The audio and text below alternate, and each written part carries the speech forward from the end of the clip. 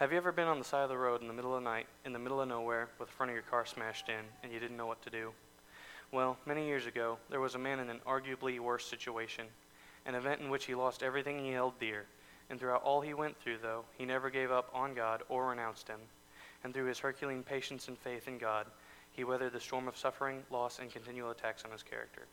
This man was Job. Job lost all his numerous possessions as a result of God challenging Satan, and he says that his servant Job would hold fast to him in spite of whatever calamity may befall him. And Job doesn't blame God for this whenever the hammer falls, and when Satan meets with God again, he claims that if Job were to lose his physical health, he would undoubtedly curse God. Job is then set upon with horrible ailments, and his own wife tells him to curse God and die. Job's friends arrive to mourn with him, and he says that he regrets his birth, rather wishing he were dead, and curses the day he was born. Eliphaz claims that Job has sinned and says that God would only strike down someone who is unrighteous. This marks the beginning of Job and his friends arguing with each other. Eliphaz claims that Job is being disciplined by God and tells him to be happy in the face of the Lord's chastening. Job retorts Eliphaz's judgment by claiming that the bemoaning of his circumstances is just, and he asks what hope he has, and he says that all he desires at this point is death. Job describes his suffering as pitiless, which only foreshadows how much grief his friends are going to give him in upcoming chapters. And Bildad interjects here, claiming that Job should repent, and he says that if Job were innocent, God would be at his defense at that moment. Job says that there is no mediator, and that there is no one to argue his case to God. Job continues, saying that he would plead with God, and he says that God has made and unmade him, and asks his friends to leave him alone until he can breathe his last in peace. Zophar urges Job further to repent, and he says that he wishes God would open his mouth in judgment against him, and he decides to redress his friends because of this. He proclaims that God holds all in his hand, and he wants to reason with God about why he's being treated this way. He calls all his friends fools, and that they are of no comfort to him. He proceeds to pray out his despondence and hopelessness, and laments the futility and struggles faced by man and the pointlessness he perceives of trying at all. Eliphaz claims that Job is full of folly. He demands if Job were the first man, if Job was around when the world was made, and if he heard the counsel of God. God later asked Job something to the tune of this in the final chapter, and he responds to his friends with reproach, and he tells them that they are of absolutely no comfort or help, and that if the situations were reversed, he would comfort and help them. Job prays for relief and again mentions his desire to die. Again he calls his friends fools, and Bildad interjects again, saying that the wicked are punished. He asks Job if the world were to be forsaken for his sake, and he tells Job to gain understanding and ask as to why he thinks they're stupid. Job says that he trusts his Redeemer, and he says that everyone hates him and that God has destroyed him and that his friends plot against him. Zophar interjects once Bildad has finished and delivers a sermon on the wicked. He says that the wicked man is desolate, tormented, and terrorized by God. He says that their children suffer and that this is their lot appointed by God. Job responds to Zophar with his own speech on the wicked, and he says that they are not persecuted by God and that their children are happy and prosper and their possessions thrive. Eliphaz accuses Job of wickedness now. He claims that Job has stripped the naked of their rags, withheld bread from the hungry, and has destroyed his own brother. Job expresses the desire to come and ask God why he is being persecuted this way, and that he wants to make his case to God. He claims that he is an upright man who walks in God's way. Job voices his complaints on violence present in the world, and he says that God has drawn away the mighty, that they die and last only a short time. Bildad asks, how can man be holy, saying dominion belongs to God. Job speaks about man's frailty and God's majesty, and he asks who can understand God's power. Job still clings to his integrity and further says that so long as he lives, he will cling to his righteousness. Job speaks on wisdom now, and he says that it is something that cannot be found on the earth, like a physical object. He says that the fear of God is wisdom, and departure from evil is understanding. Job begins his final verbal defense, wishing that God were watching over him again. He was loved by all and did good to all. He helped the helpless and protected the weak and against the vile. He was honored back then, and now things are completely turned about. He's lost all hope, and he is in constant pain. Everyone hates him in spite of all he has done, and he asks that he can be judged if he has done something wrong. For the first time in the book, a friend of Job named Elihu interjects.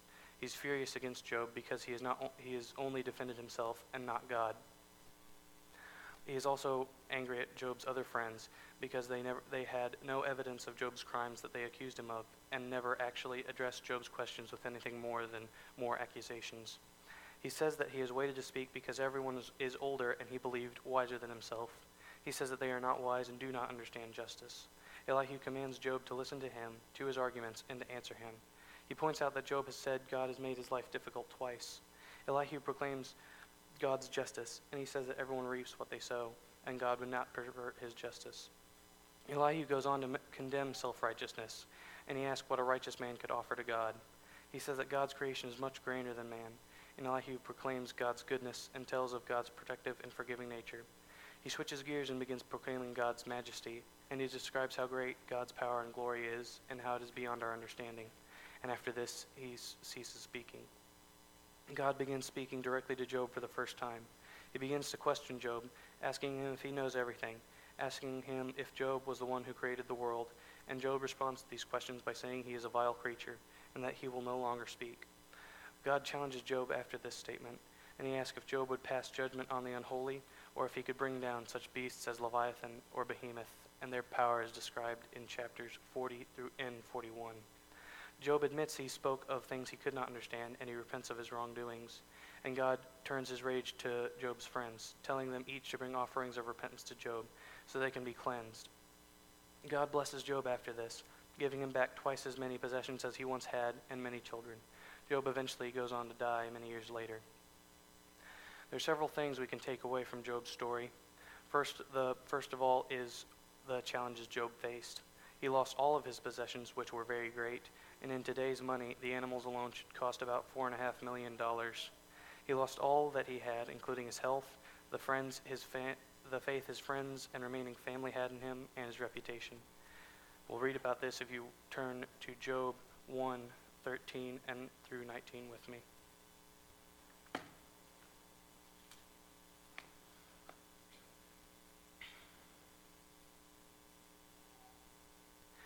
And there was a day when his sons and daughters were eating and drinking wine in their eldest brother's house. And there came a messenger to God, and said, The oxen were plowing, and the asses feeding beside them. And the Sabeans fell upon them, and took them away, yea, and they have slain the servants with the edge of the sword, and only I am escaped alone to tell thee.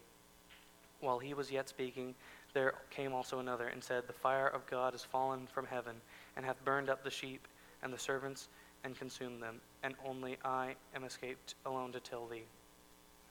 While he was yet speaking, there came also another, and said, The Chaldeans made out 3 bands, and fell upon the camels, and have carried them away, yea, and have slain the servants with the edge of the sword, and I only am escaped alone to tell thee. While he was yet speaking, there came also another, and said, Thy sons and thy daughters were drinking and eating wine in their eldest brother's house. And behold, there came a great wind from the wilderness, and smote the 4 corners of the house, and it fell upon the young men. And they are dead, and I only am escaped alone to tell thee.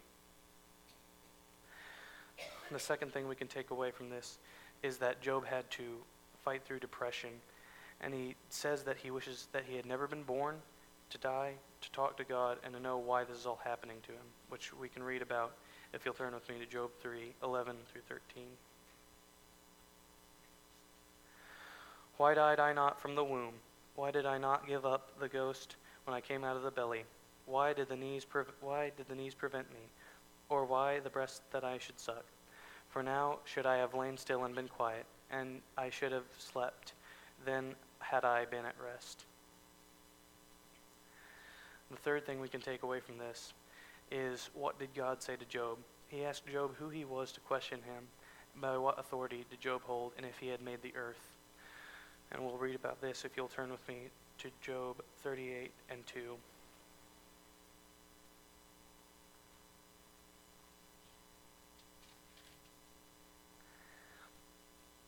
Who is this that darkeneth counsel by words without knowledge?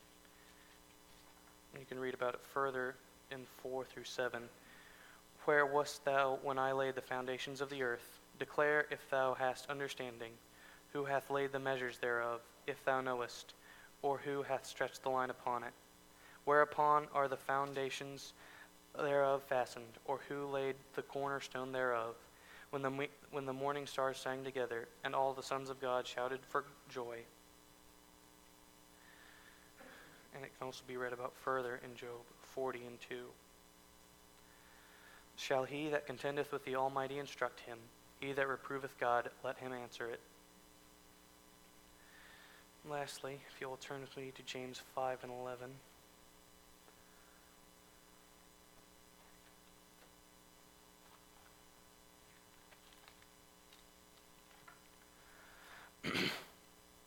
Behold, we count them happy which endure. Ye have heard of the patience of Job, and have seen the end of the Lord, and the Lord is very pitiful and of tender mercy. We will be happier people when we endure the challenges life has set before us. God has pity and mercy on us. By striving like Job, enduring and keeping our faith, we can overcome the stumbling blocks set before us to distract us and pull us away from God. How would you react if you were put in a similar situation as Job? If God told Satan, "Have you seen any like my servant so-and-so?"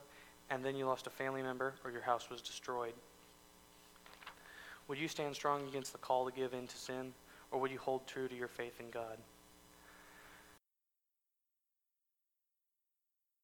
Thank you for listening to today's sermon podcast. If you'd like to know more about this subject or any other Bible topic, send us a message at our Facebook page, The Church of Christ, Wheeler Area.